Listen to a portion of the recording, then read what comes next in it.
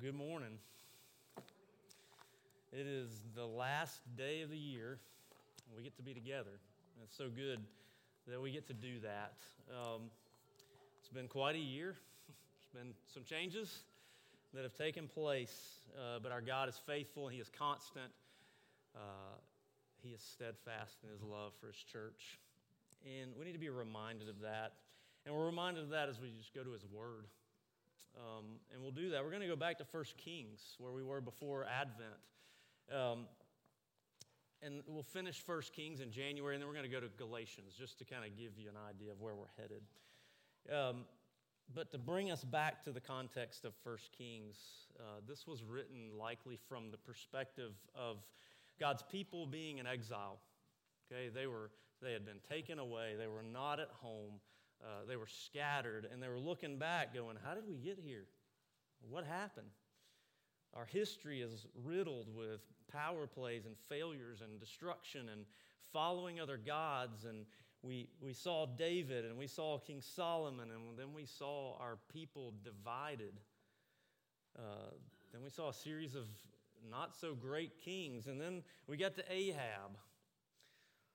And they look back over their history, and they probably asked questions like, where is God in all this?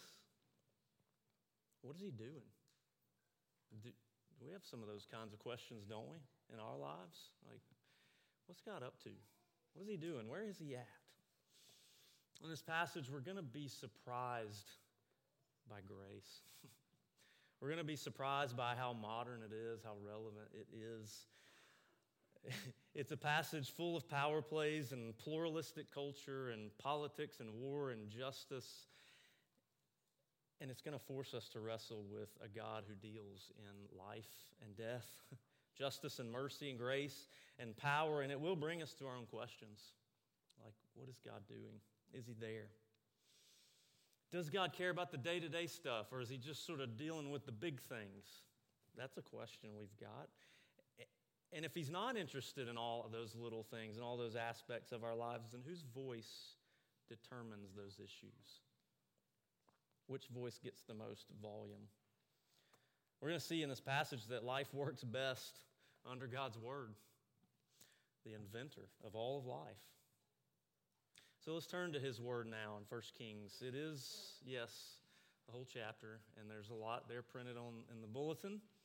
I'm going to read just the first 22 verses, and then I'm going to break it up throughout the text. But let me encourage you that this is quite a dynamic story, so let's work through it together.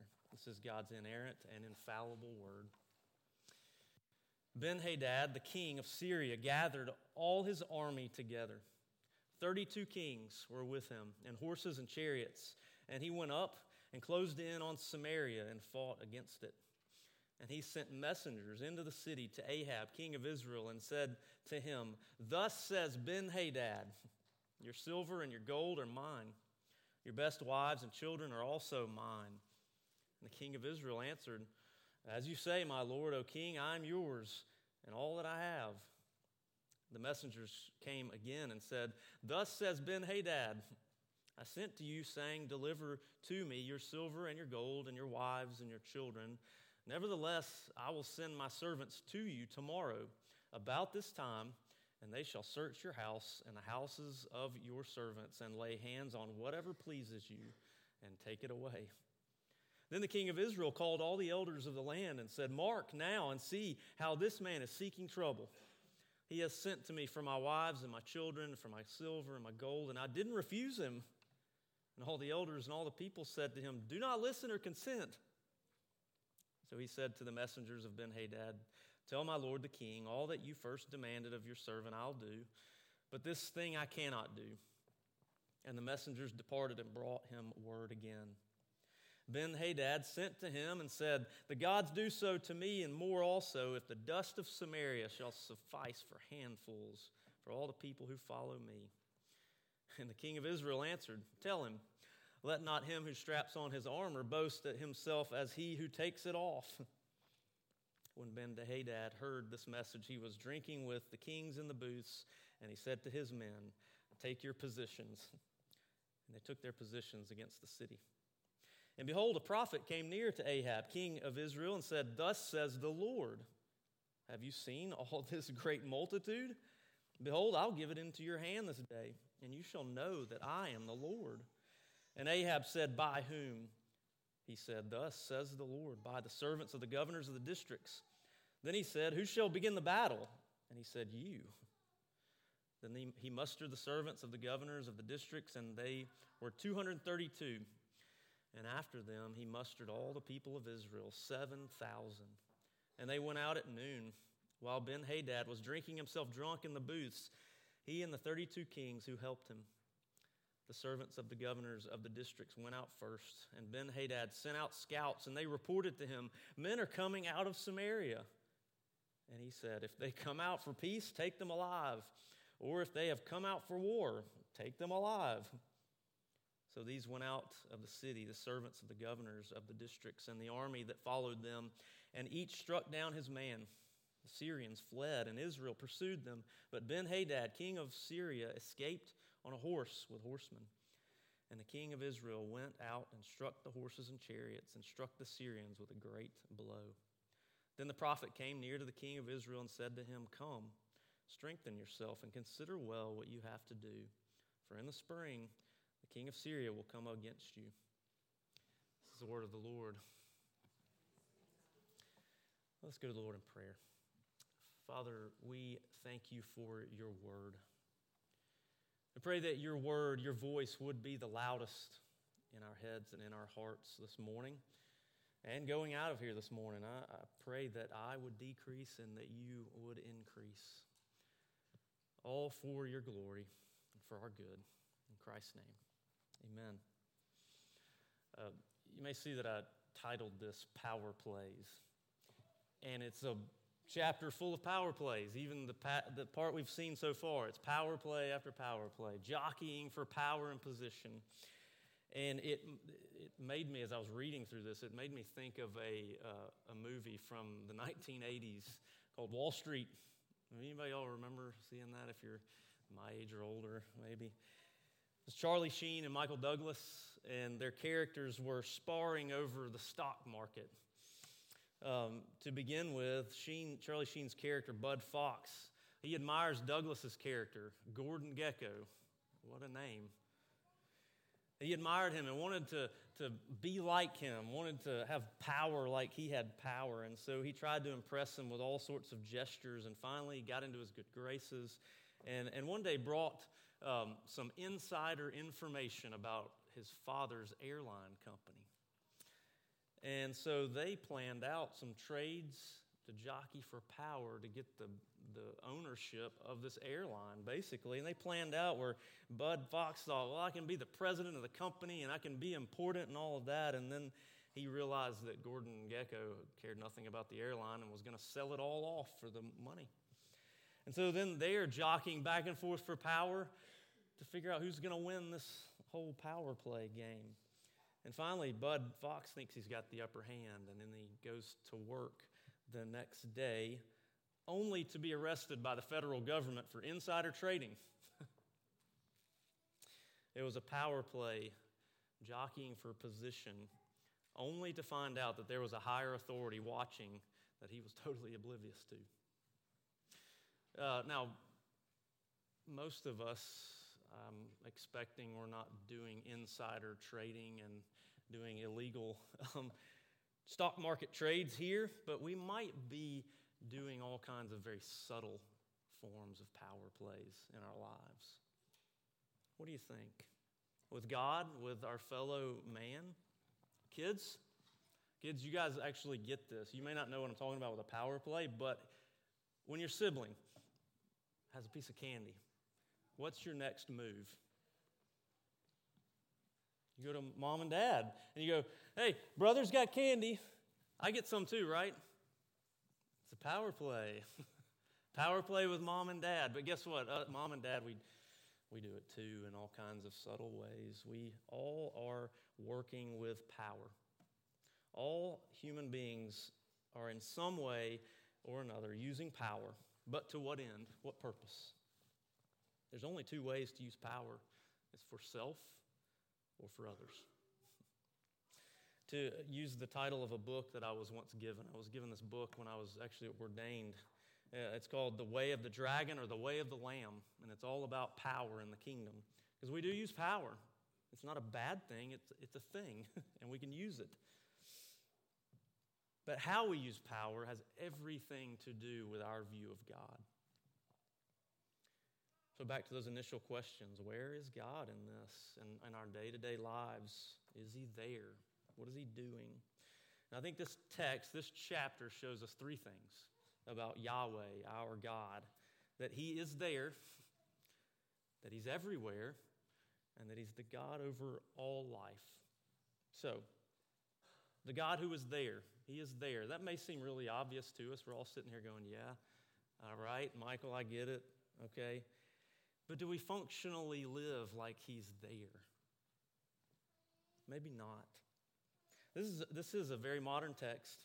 It rings true to our daily, our modern situation. Now, this was an ancient world full of gods, false gods, idols. And we may not have all of those things, but we may have a version. Ben-Hadad was more of a title, likely, than a name. A title like president. It was the multiple kings from Syria carried that title, Ben-Hadad, and it literally means son of Hadad. Hadad was a false god, the rain god. We've heard previous to this about Baal, right? That false god also. And guess what? They both were, in some shape, form, or fashion, a rainstorm god. Why so many rain gods? Well, in that day, it was everyone's livelihood to have rain because it was an agricultural society. If you didn't have rain, you didn't eat. You starved. It was famine. We don't really think we're that dependent on rain anymore because, you can go to the grocery store. But we still are. But we have modern versions of a rain god where we go and find something to transact with in hopes that we get what we need or think we need or want. Modern-day rain gods or modern-day rain idols could be our career. Think about it. What we give to this so that in hopes of getting something out of it that we think we need. Maybe a relationship that we've made everything that we think will meet our needs, that will further our reputation. It could be the right angle on the selfie that can go on Instagram that will rain down likes on us so that we feel better about ourselves. You see, we do have modern-day rain gods. And there tends to be two types of people who seek to serve our idols. There's the bully types or the just go straight in and get it how I want it. Like Ben-Hadad, he just showed up and he's like, hey, all your stuff is mine. I'm going to get what I want. Some of us are just driven and we're going to get what we want. And then there's Ahab, who just sort of flips and flops with the wind and goes with whatever voice that's right next to him. He's listening to Ben-Hadad, and on that side of things, he sees a guy who's more powerful, but maybe if he can get in his good graces, he'll have mercy on him. And then he goes to his people, and his people are like, no, don't do that. And he's like, oh, okay, I'll do this instead. And he's flip-flopping all over the place, but he's still just trying to preserve himself. We have voices that we listen to. Sometimes it's our own, like Ben-Hadad. He was just, I think, listening to his own voice, like, I want their stuff and I'm going to get it. I want power and I'm going to get it. Or we listen to every other voice around us, like Ahab. But then the voice of Yahweh shows up, doesn't it? Did you notice how Ben-Hadad, he sent messengers and it said, thus said Ben-Hadad. And then there was that same phrase, but it was, thus says the Lord. Thus says Yahweh, when the prophet showed up. And so we see that Yahweh, our God, is there. He actually is there. But how? What does it mean for him to be there? Well, I'll give you three things. There's a whole lot of things that it means, more than we can cover this morning. But three things briefly. One is he's there as protection. He shows up and protects his people. Now, the ancient gods, the idols, they didn't care about their people. I mean, for one, they weren't a living thing. They weren't a thing at all, and so they certainly couldn't care about their people. They were there to be served and receive things. Our modern idols do the same. Again, if we think about a career, when has your career ever looked on you and said, oh, he or she's in trouble. Their marriage is tanking. Let's get involved. No, the career just wants more from you, right? It's not going to protect you. How about the God of reputation or social media status like we were talking about earlier? Have you ever seen that idol look on you and go, oh, he or she's struggling with depression or body image. Let's get involved and help. No. It just demands more and better posts so that we can hope that we'll feel better about our lives. We need it. Or we think we need it. But Yahweh shows up to protect his people.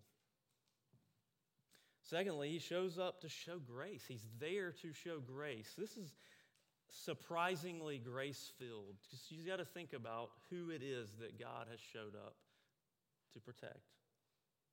Ahab, the worst of the worst kings we've seen so far. He was vile. He had spit in Yahweh's face multiple times. Built up temples to other gods. Served other gods. But Yahweh shows up and shows him grace. The ancient idols and gods, they weren't into grace. It was all about performing. Perform for me and you get what you want. Transact with me and you get what you want. I was recently at a Presbyterian meeting, and one of the guys that was there was sharing his testimony, and he said he grew up functionally in performianity. We laugh because we know what that means. Performianity. Do good, don't sin too much, and you'll be accepted by God. Except it's not Christianity, it's performianity. That's going to do one of two, that's going to send you to one of two places. One is you'll turn inward, go into hiding, and shell up a fake version of yourself because you can't be too messed up. Or you go the other way and you just throw it all off and you say, well, I'm way too far gone for God to accept me, so I guess I just need to see myself to the door. But you need to know that their true God, the God of Christianity, is a God full of grace, who will show grace to Ahab, who will show grace to you and I. I don't care who you are or what you've done. God is a God of grace.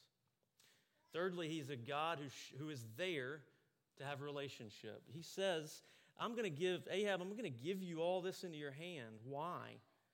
So you shall know that I am the Lord. Know. God wants to be known. Again, the idols, they don't want relationship. Again, they're not a thing, and so they can't know you.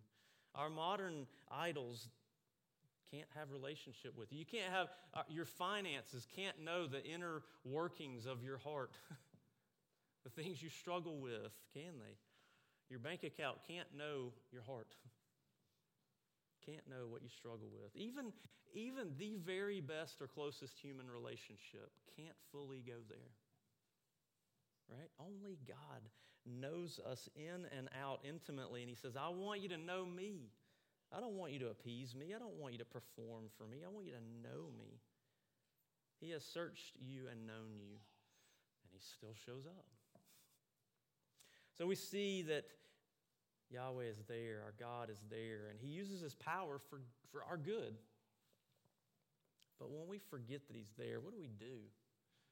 We go back to building a series of power plays in our lives, one after the other, that ultimately is to try to seek our own good.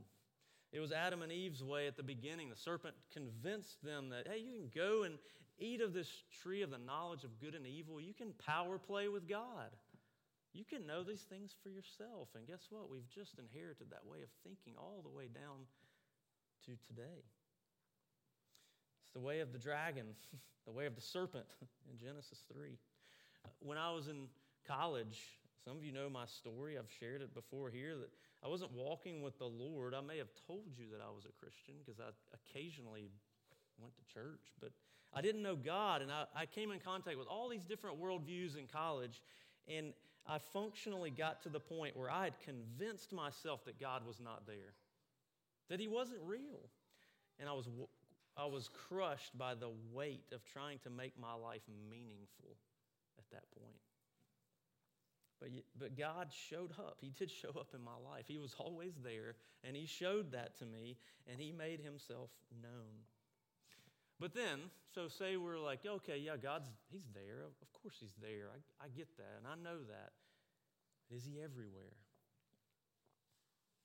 Is He in all the things?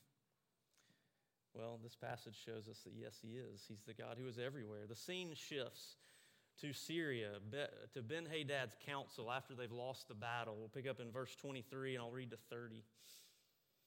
The servants of the king of Syria said to him, "Their gods are the gods of the hills, and so they were stronger than we. But let us fight against them in the plain, and surely we shall be stronger than they.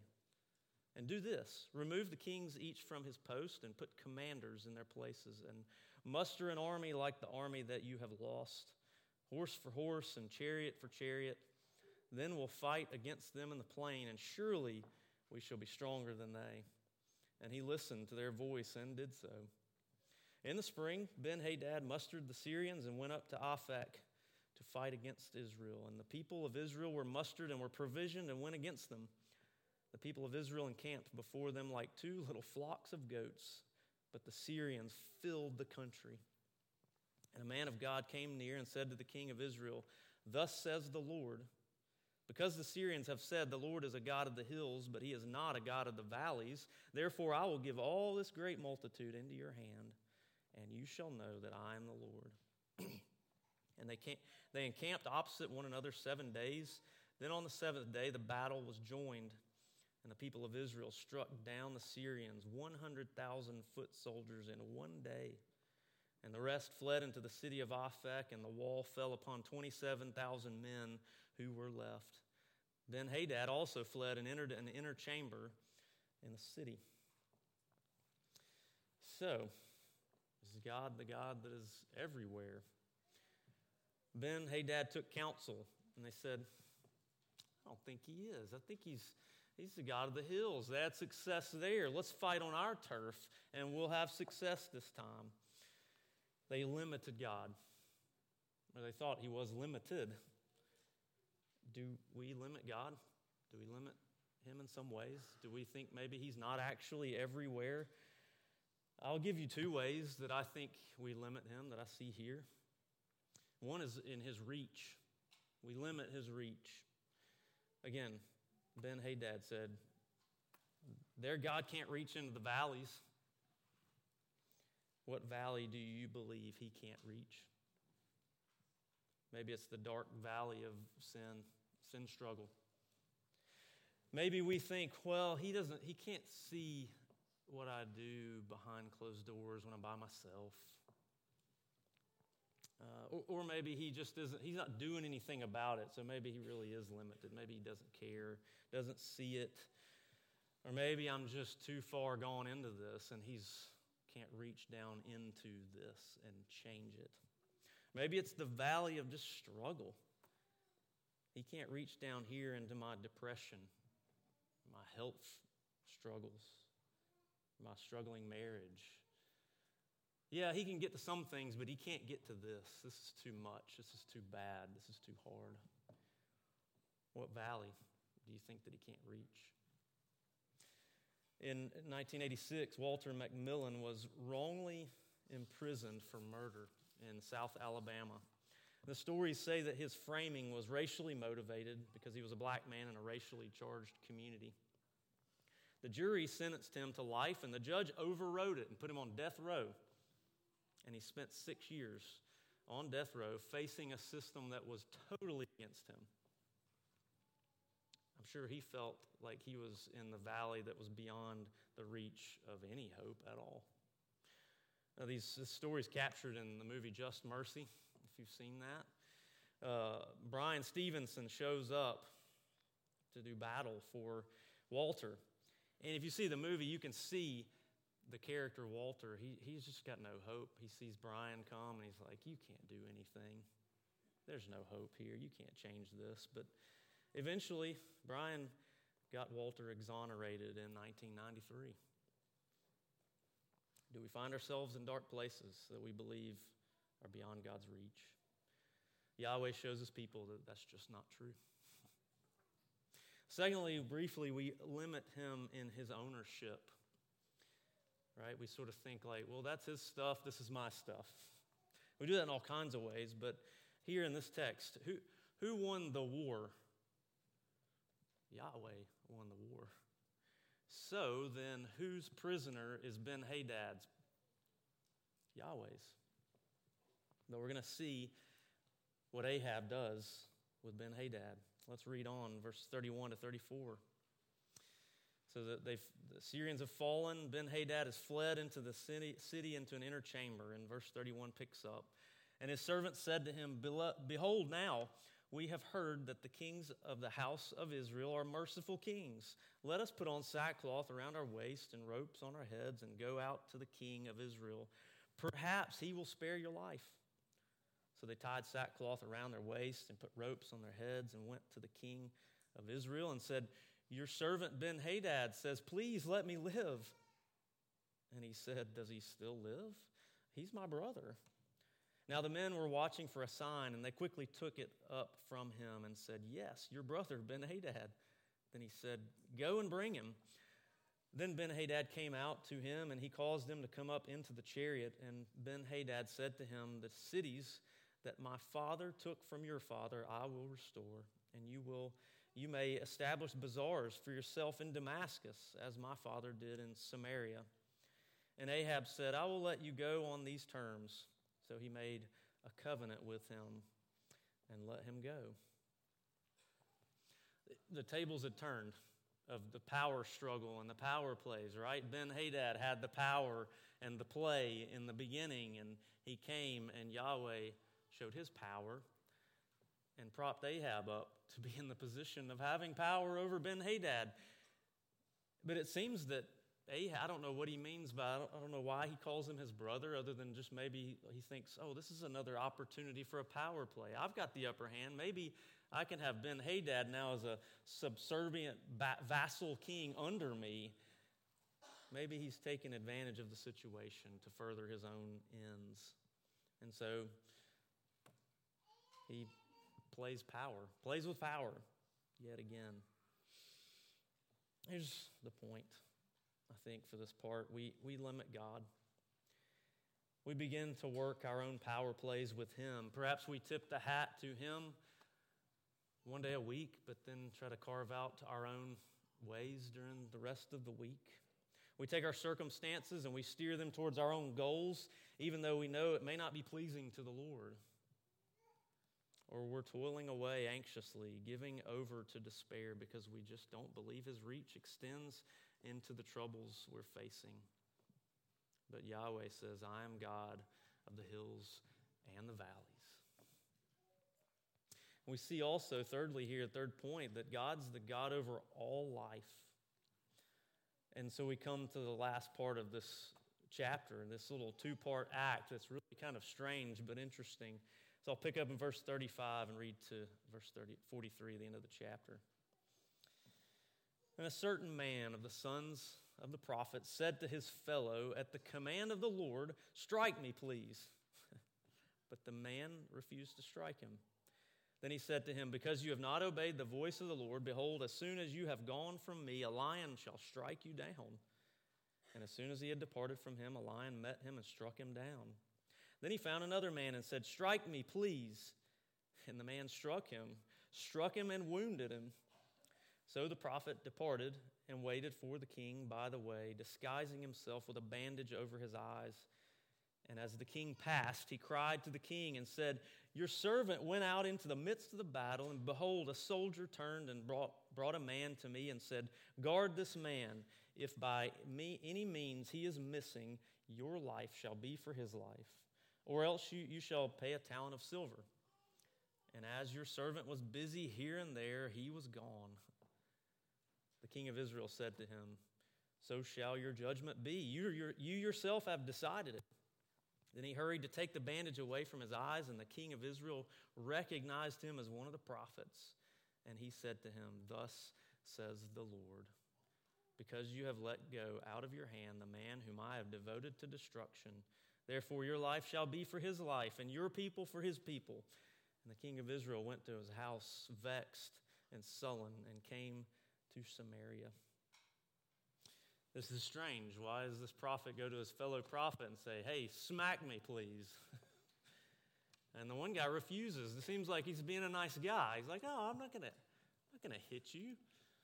And then he goes, well, because you've not obeyed the voice of the Lord, a lion's going to strike you down. Well, strange things happen sometimes in God's word, doesn't it? But I think the brief takeaway here is that probably the safest place we can exist is under the word of God, in obedience to God. I think that's the little mini lesson there for us. But the prophet goes on and finds another one, and he gets him to actually hit him, and he wounds him. And it was all so that he could have this disguise to go and catch King Ahab. And so he goes and puts a bandage on as if he had just come from the battle, and he's waiting for the king to plead his miserable case. He said, King, I was given a prisoner of war to guard, and I was told that if he's gone, it's my life for his life. But I got busy doing other things, and then he was gone. And now what do I do, King? And the king's like, well, you've pronounced your own judgment on yourself, so be it. And the prophet goes, yeah. He took the bandage off quickly, and the king recognized him.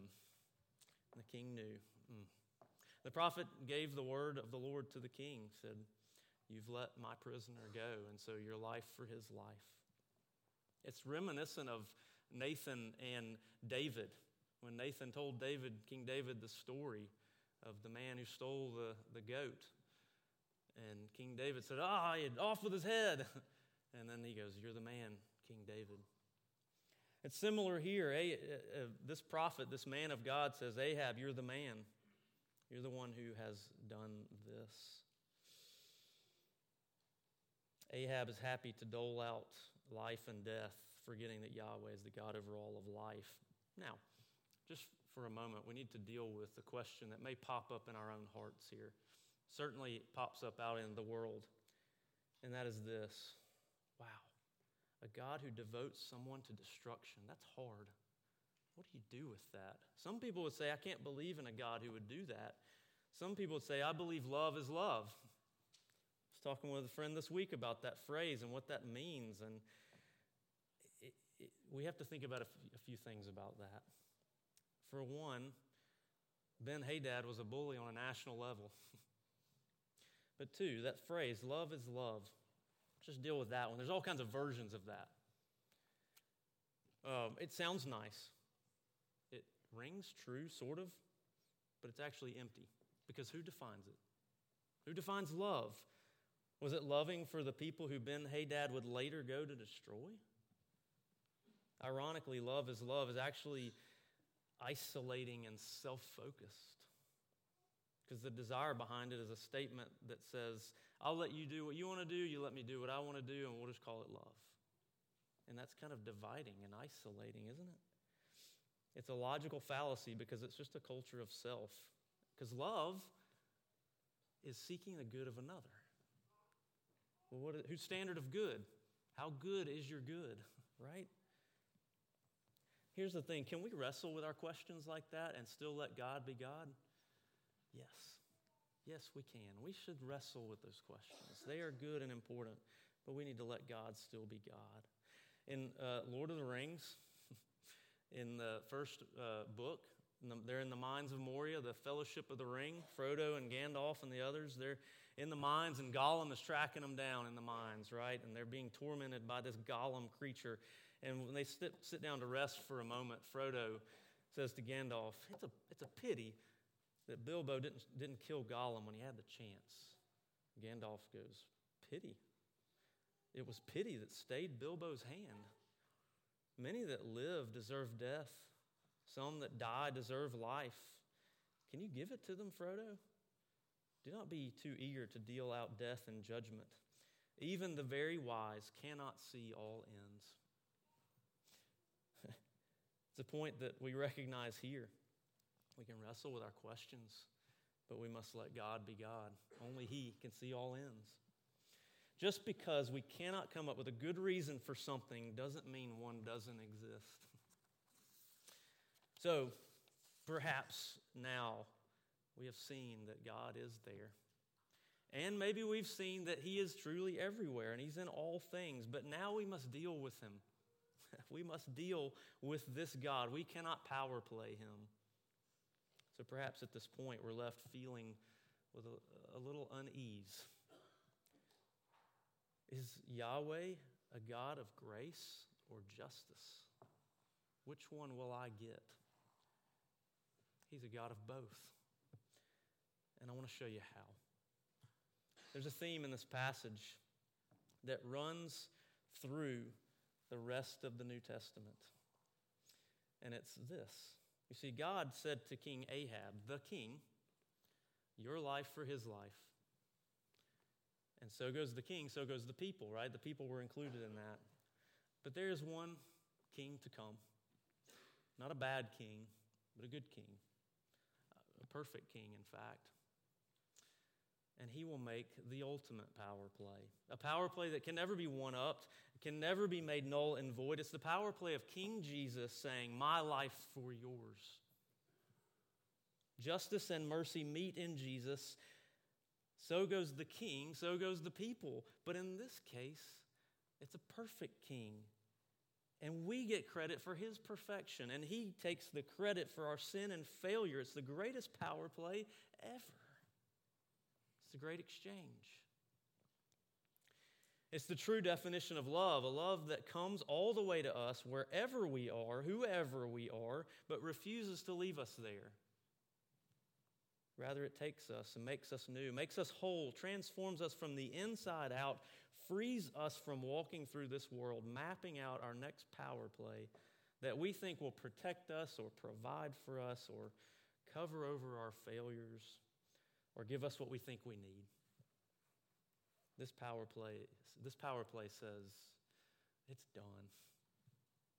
Rest. Rest in my power that is for you. So, in conclusion, we could consider that we are Bud Fox in Wall Street. And we found out, it's been found out of us that we are inside trading. We're doing illegal trades on the stock market, and we are arrested and taken in. And as we go in, we look around in hopes maybe Gordon Gekko will show up and he will rescue us. But Gordon Gekko's off doing his own thing. He doesn't show up. Just like the idols that we worship in this life, they don't show up. They fail us. They walk away. But then the judge, just before ruling judgment, steps down, says, I'll take the rap for this one. Wouldn't it be great to rest in that? To rest from mapping out your next power play in this life. Rest from worrying about who might be around the corner ready to one-up us. Rest from the anxiety over, will this power play fail me again? Wouldn't it be great to know that there is one with ultimate power and he is for you? Perhaps you can hear his voice. He's saying, my life for yours. I came not to serve, but not to be served, but to serve and give my life as a ransom for many. That's the words of Jesus. Will you turn the volume up on that voice? How about that for a New Year's resolution? Just turn the volume up on Jesus. Turn the volume up on the gospel. Don't go away today without responding to that voice. Step out of the world of power plays and into his finished work. Can we live the way of the Lamb? The way of using power where we say our lives for others?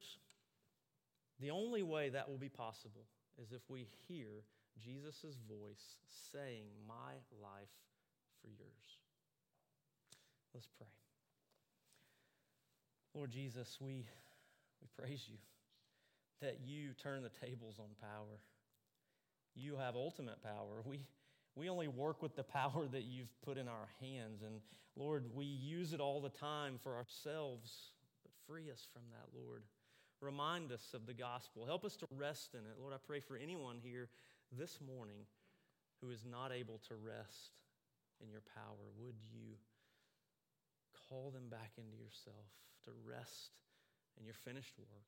Lord, I pray for anyone here this morning who has yet to hear your voice that says, my life for yours. Would they hear it this morning? And would they respond to it? Would they surrender to it? Lord, may we all this morning surrender to your voice, to your word, to the gospel of grace. We pray for your glory and for our good. Amen.